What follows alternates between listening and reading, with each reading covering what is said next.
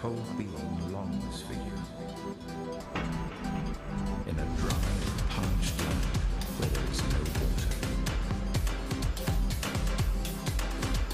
Whom have I in heaven but you? And earth has nothing I desire besides you. My flesh and my heart may fail, but God is the strength of my heart and my portion forever. Sing to him, sing praise to him. Tell of all his wonderful acts, glory in his holy name. Let the hearts of those who seek the Lord rejoice. Look to the Lord and his strength. Seek his face always.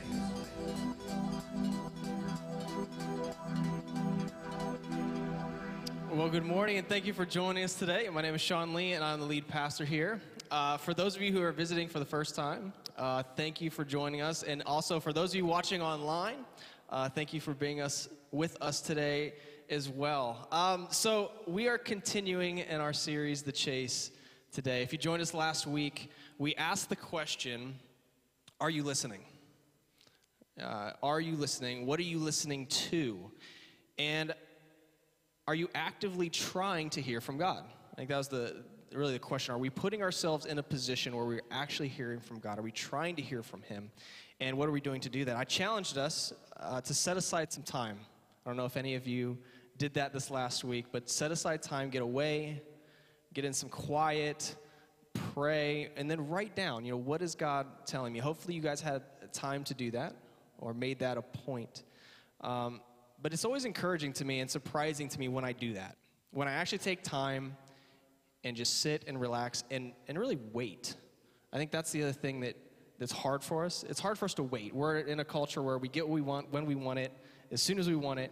And this idea of waiting on God and listening to God is kind of a foreign concept in some ways. So we're going to continue today in this series. Does anybody here, are you constantly saying sorry? Is anybody here always saying sorry? Do we have any, I'm always saying sorry, even if it's not, the weather's bad and you'll say I'm sorry, even though you have, no control over this? This is my wife to a T, all right? And I told her I was gonna say this. My wife, she will say sorry whether she has any stake in it or not. It could be something has nothing to do with her. She's going to apologize for it. Oh, I'm sorry. And it's funny because while I was planning this, I just wrote down, I'm going to use my wife as an example. And literally within 20 minutes, I texted her. I was drinking a lot of water last week, and I'm getting so annoyed. I'm having to go to the bathroom every 10 minutes. I can't get any work done. And she texts back, sorry. And I just start cracking up. I literally just wrote this in my opening. I'm going to say something about her always saying sorry. And literally, within 20 minutes, she says sorry. So I was just laughing, and then I wrote her and I said, this is perfect. This is going to make the story even better because I can say that you literally made my point right here. Which, by the way, today is our 12-year wedding anniversary. So happy anniversary, babe. I know you guys are all thinking 12 years, what'd you get married when you were 15? But we're older than you think we are. But anyways, to say the least, while maybe not all of us are quick to say sorry, the element of saying sorry or asking for forgiveness is a part of any healthy relationship. Being willing to say, acknowledging I did something. And so this week, the pastors, we got together again, hopped in the car, and we started to look at this idea of repentance and confession. What does that look like, and how does that play a part in our relationship with God? So let's take a look at this first video.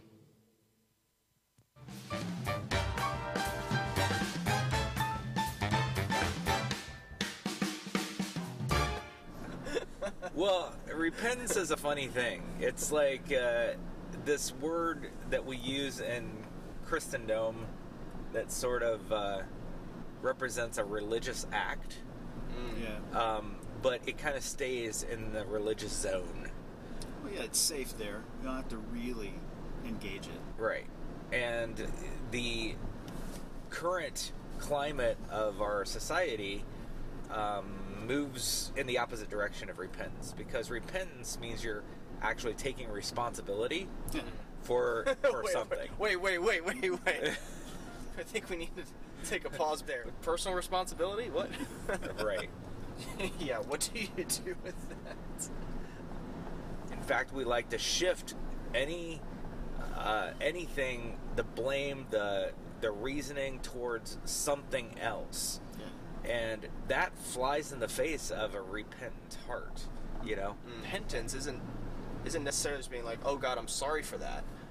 An act of repentance is actually like turning from that. It's stopping doing it. Right. Like, Yeah. And turn around. Right. If he's right behind you, you know? Right. Well, yeah, I feel like, Sean, you mentioned, you know, repentance is a turning away from Yeah. something, right? And that is absolutely true.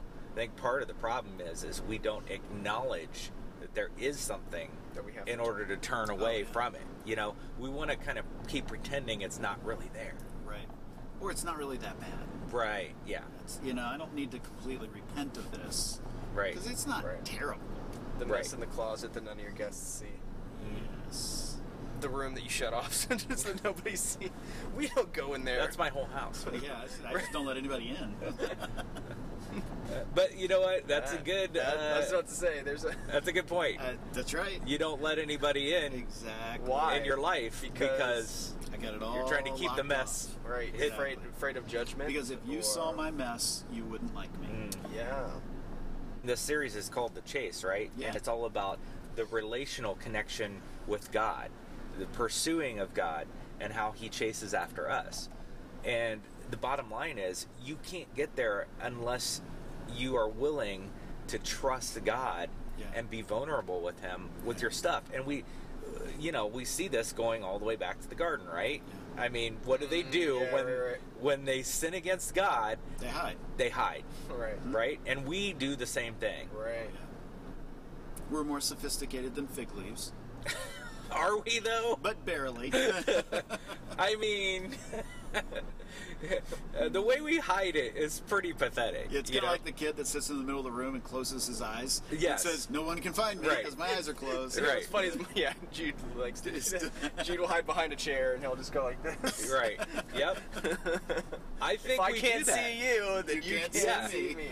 We do that, Oh, and yeah. we move Yeah. on with our life, and we have these things that are God's already forgiven us, but Right. but the thing is like they're still there in the background, and they're influencing us, right? Yeah. And we see that when we don't recognize those things and repent of those things, we bring them into our other relationships. Right. We bring them into our marriage. We Right. bring them into our friendships. Yeah. We bring them into every other relationship. Yeah. And then wounding ends up happening as a Right. result.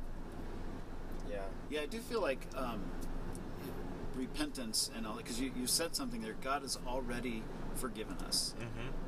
Theologically, we know that's true. Right. If you asked me that, I would say yes. But practically, we don't live that way. Right. But the other side of that is, when we repent and we kind of accept the forgiveness that's already been offered to us, it changes us. My confessing of the ways I've fallen short of God, it doesn't change God's mind about me, but it changes how I relate to God. Yeah. And that's why it's so important that we spend time reflecting on, God, show me what is keeping me from you. These are the things that I've done that I know have hurt our relationship. But it changes me, not God. Yeah, that's good. If you have your Bibles with you or your phone or whatever you look it up, go to Psalms 32 for us. We're going to start in Psalms 32 today. We're going to look at verses 1 through 5. And then go on from there. So let's do this. Verse 1, starting verse 1, it says, "Blessed is the one." You could read this as, "What joy. What joy is the one whose transgressions are forgiven, whose sins are covered. Blessed is the one whose sin the Lord does not count against them, and in whose spirit is no deceit." In verse 3, it says, "When I kept silent, my bones wasted away through my groaning all day long. For day and night your hand was heavy on me. My strength was sapped as in the heat of summer. Then I acknowledged my sin to you and did not cover up my iniquity. I said, I will confess my transgressions to the Lord, and you forgave me, and you forgave the guilt of my sin." And there's two phrases I'm going to stick on for a little bit here, really that stand out to me, is the first one was when I kept silent. It says, when I kept silent, what happened? I wasted away. When I kept silent, I wasted away. Write this down. Hiding sin leads to inward turmoil. Hiding sin leads to inward turmoil. Maybe you've felt this before. There's something that you've had going on, and you're hiding it. You're saying this isn't a problem, and it just continues to fester. It continues to fester. I love the idea, or the visual there of, this wasting away. My strength has been sapped. I mean, how many, obviously it's cold out right now, weird, but, when it's 88 degrees, you're out doing yard work, and all of a sudden you're just beat. You're just, can I just go in? I just want to take a shower. You're just beat. And there's this feeling when we're hiding something that it does that. It's almost like a depressive state. No matter what you do, it's just there. It's always there. It's like a weight on your back. And I think that a lot of times we don't think about this, but our sin, the things we do have spiritual implications. What we do in our lives has an effect on us and how we go about our days. I think about, for some reason I got this visual. It took me back to grade school, and this kid had left a little carton of milk in his desk. And he put it in the back of his desk. And at the end of the year, we were cleaning our desk, and we found it. And it was oh, so that's what's been smelling. And it's you can see it, it's expanding. You're oh man. And everyone's just throw it away, no, let's open it. And no, you don't. And you're just and so we got into the sink, and we open it. It's this, you could almost see this green gas just coming out. It's just gross. But I think of this, it's a great visual though, of this thing that in and of itself could have been disposed of so easily and would have been fine, or could have been used, and now it is just rotted. And I think a lot of us, we have those things in our lives that have just been sitting there festering, that we've never given to God. We've never acknowledged them, and they're just sitting there curdling, for better lack of word. It's it's just there. And as we move on in this verse, so when I kept silent, when we keep silent, there's this turmoil, there's this withering away.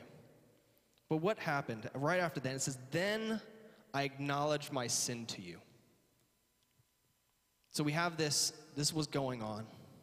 When I kept silent, this happened. But then I acknowledged my sin to you. And there's something with this. This isn't like telling God something he doesn't know. He knows about it already. It's not a matter of, well, if I don't tell God this, he's not going to know about it. No, he knows about it. It's an element of you coming to him and confess, okay, let's talk about this. This is for us. And it shows God that we care enough to come to him with our issues, with our stuff, with our shortcomings. There's I think CR mentioned in the video, there's this relational element to all of this. It's not like you're going to surprise God, well, God, all right, so I was at school the other day, and I said a word that I'm not supposed to say, and I know you don't know about it, but I'm going to let you know about it now. No, he knows about these things. He knows about everything that's going on. It's a matter of having communication, an open relationship, saying, I realize I've done this, and I'm bringing it to you.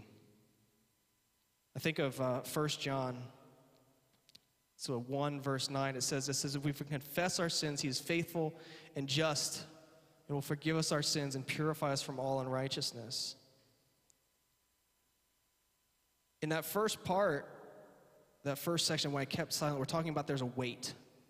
There's something that we're carrying that we're not confessing. And in this confession, you could think of it as a release. There's a release there.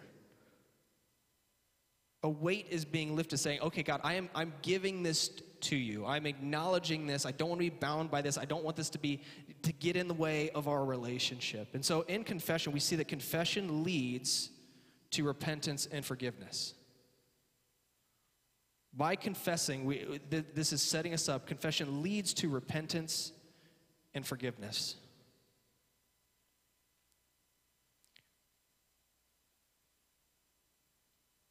The mark of a healthy relationship, and you think about this, any relationship you have, if you keep something from that other person, how strong is that relationship? If you can't go to your spouse or a friend, if you can't say something, how strong is that relationship? This act of confession is setting up and really allowing us to have a relationship with God that is open and honest. Being willing to say, I screwed up. And we all screw up, that's the thing. And I was joking with Pastor Jason before today. I'm like, I really want to make sure this message isn't just like, all right, we're terrible people. We've messed up, you've messed up, we all just need to go and confess and to be somber. And I don't want it to be that. What I want this to be is an acknowledgement that there are some things that we have in our life that is degrading our relationship with God, is degrading our relationship with other people. And if we aren't acknowledging these things, these roadblocks that are getting in the way, then we are not going to have the relationships that we desire. And so I think about this. What are barriers to confession? What are barriers to us acknowledging this to God? I think one of the main things that stand out to me is shame and fear. Shame and fear.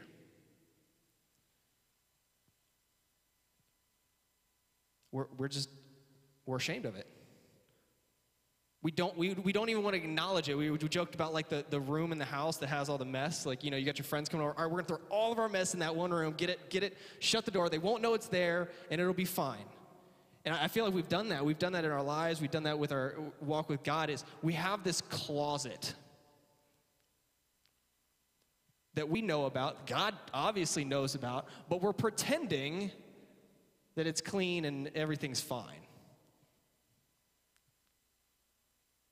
And we'll just throw, that goes in the closet. Pack it away. That goes in the closet. Put it in and keep moving on.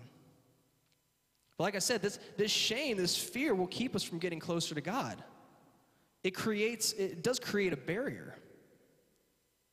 And by doing this, we don't confess because we're afraid of being punished or afraid of looking bad or anything else. And what I want you to know today is that we can confess and not be condemned.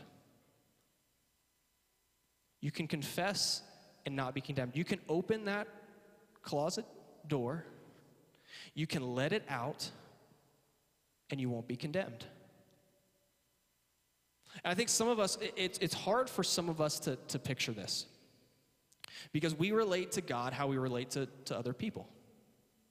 We think about, that one time I was honest with somebody, and it hurt me. This one time, I thought somebody was my friend, and I told them something difficult, and I actually had that conversation, and they left. They befriended. They left me. They didn't defriended, not befriended. And we project that onto God. God, you're not big enough to take this, because other people can't handle it. Obviously, you can't handle it. But you need to know that today. We can come to God honestly. This is what I love about Psalms. We've talked about this before. It's like you see David and some other people, but mainly David coming and just burying himself. It's like, here I am, my frustrations, my things I'm angry about, the things I've done. We're going to hit on Psalm chapter 51 earlier. He had just slept with Bathsheba and done all these terrible things. I mean, it's like he is out in the open, everything. And he's just being honest with God. And I love that. I mean, we all have those things that we're afraid of other people knowing about us. Like, if you knew this, you probably wouldn't talk to me. Or if you knew what I did 20 years ago, you probably wouldn't be looking at me the same way you're looking at me now. And we make those things something that keeps us from getting close to other people, really keeps us getting closer to God. Because now we look at God and saying, there's no way you can love me because of this. I think some of us ask, is there a limit to God's forgiveness? Because if there is, I've probably hit it. Or it's one, we have those reoccurring things. Well, I said I was sorry for it like 20 times already. I did it again. Is he going to stop forgiving me?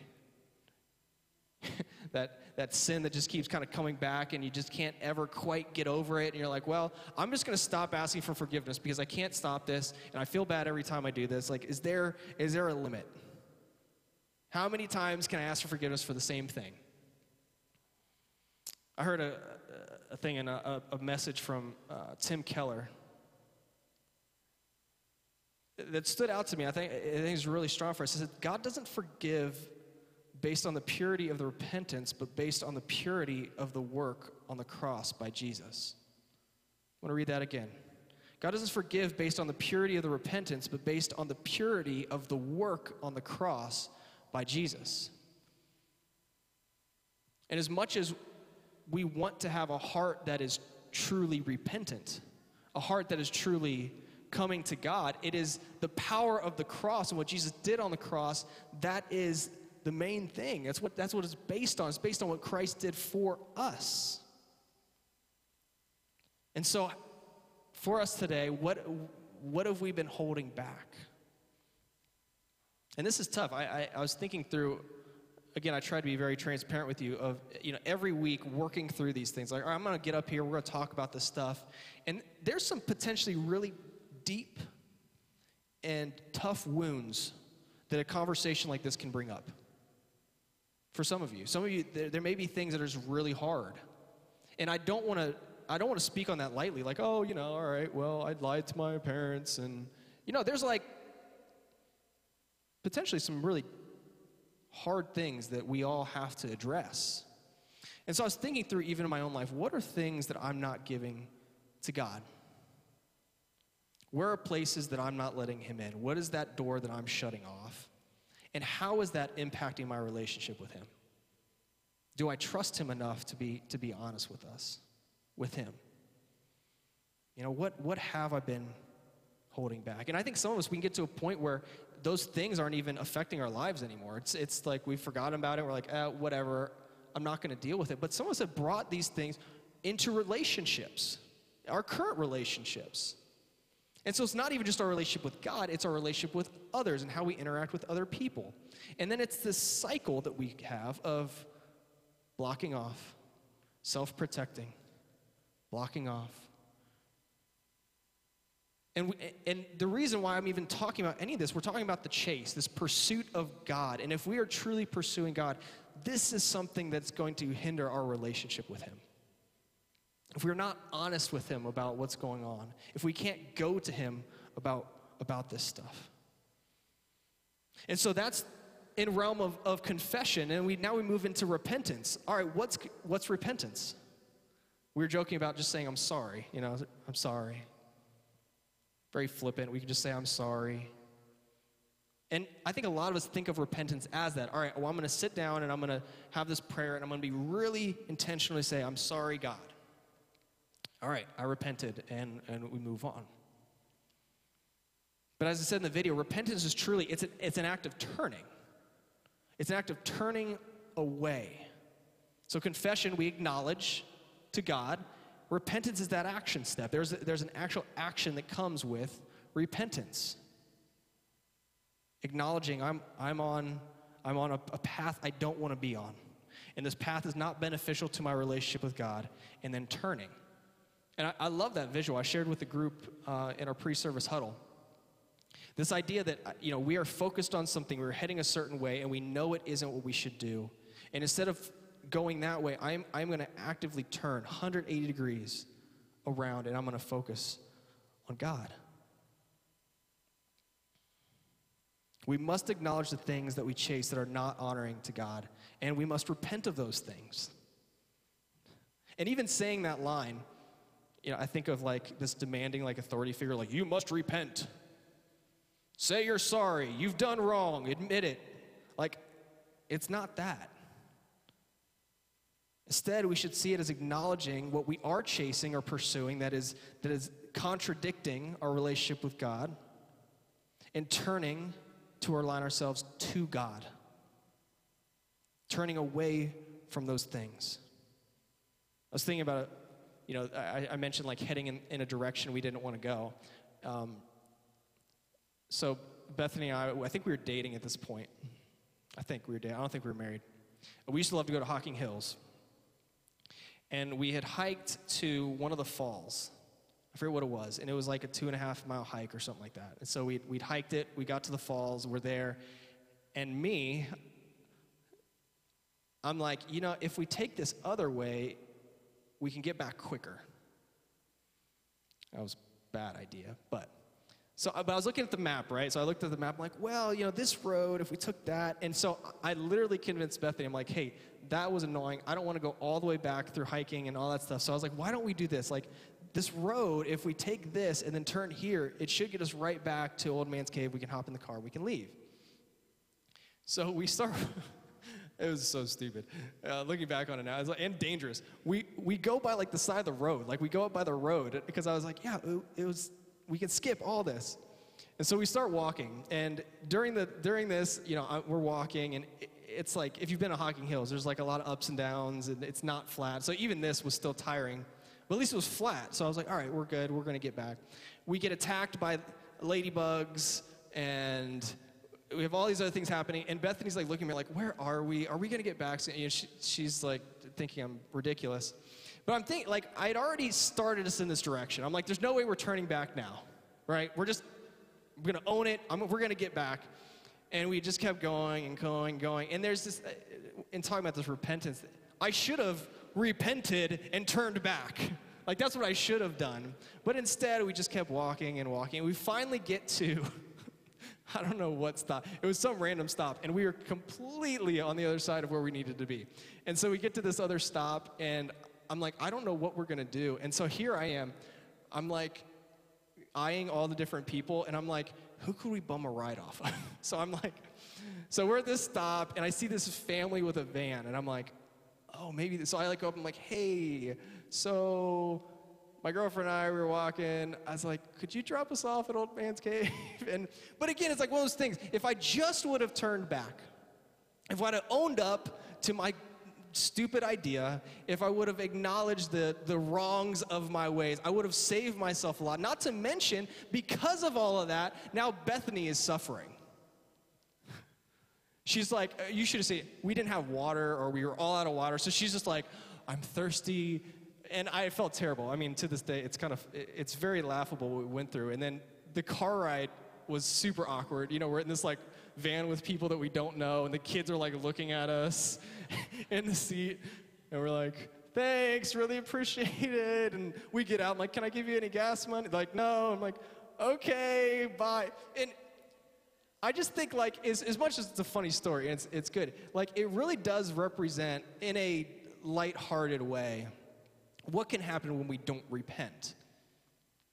Because my pride, because of my pride, I didn't acknowledge that I was wrong, or at least until it was too late, and it was obvious you're wrong, duh, kind of on the other side. But it affected Bethany.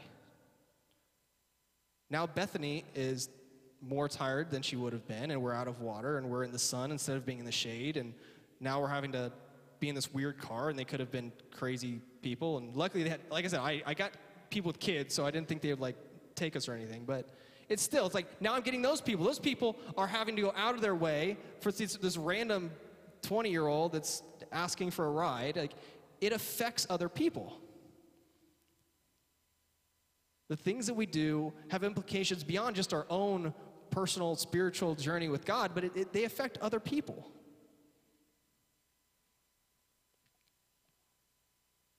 So what do we do with this? My last point is this: confession and repentance brings us to a closer relationship with God. And that's really what the heart is in all of this. This is not a matter of saying you're wrong and do it this way, and you should be,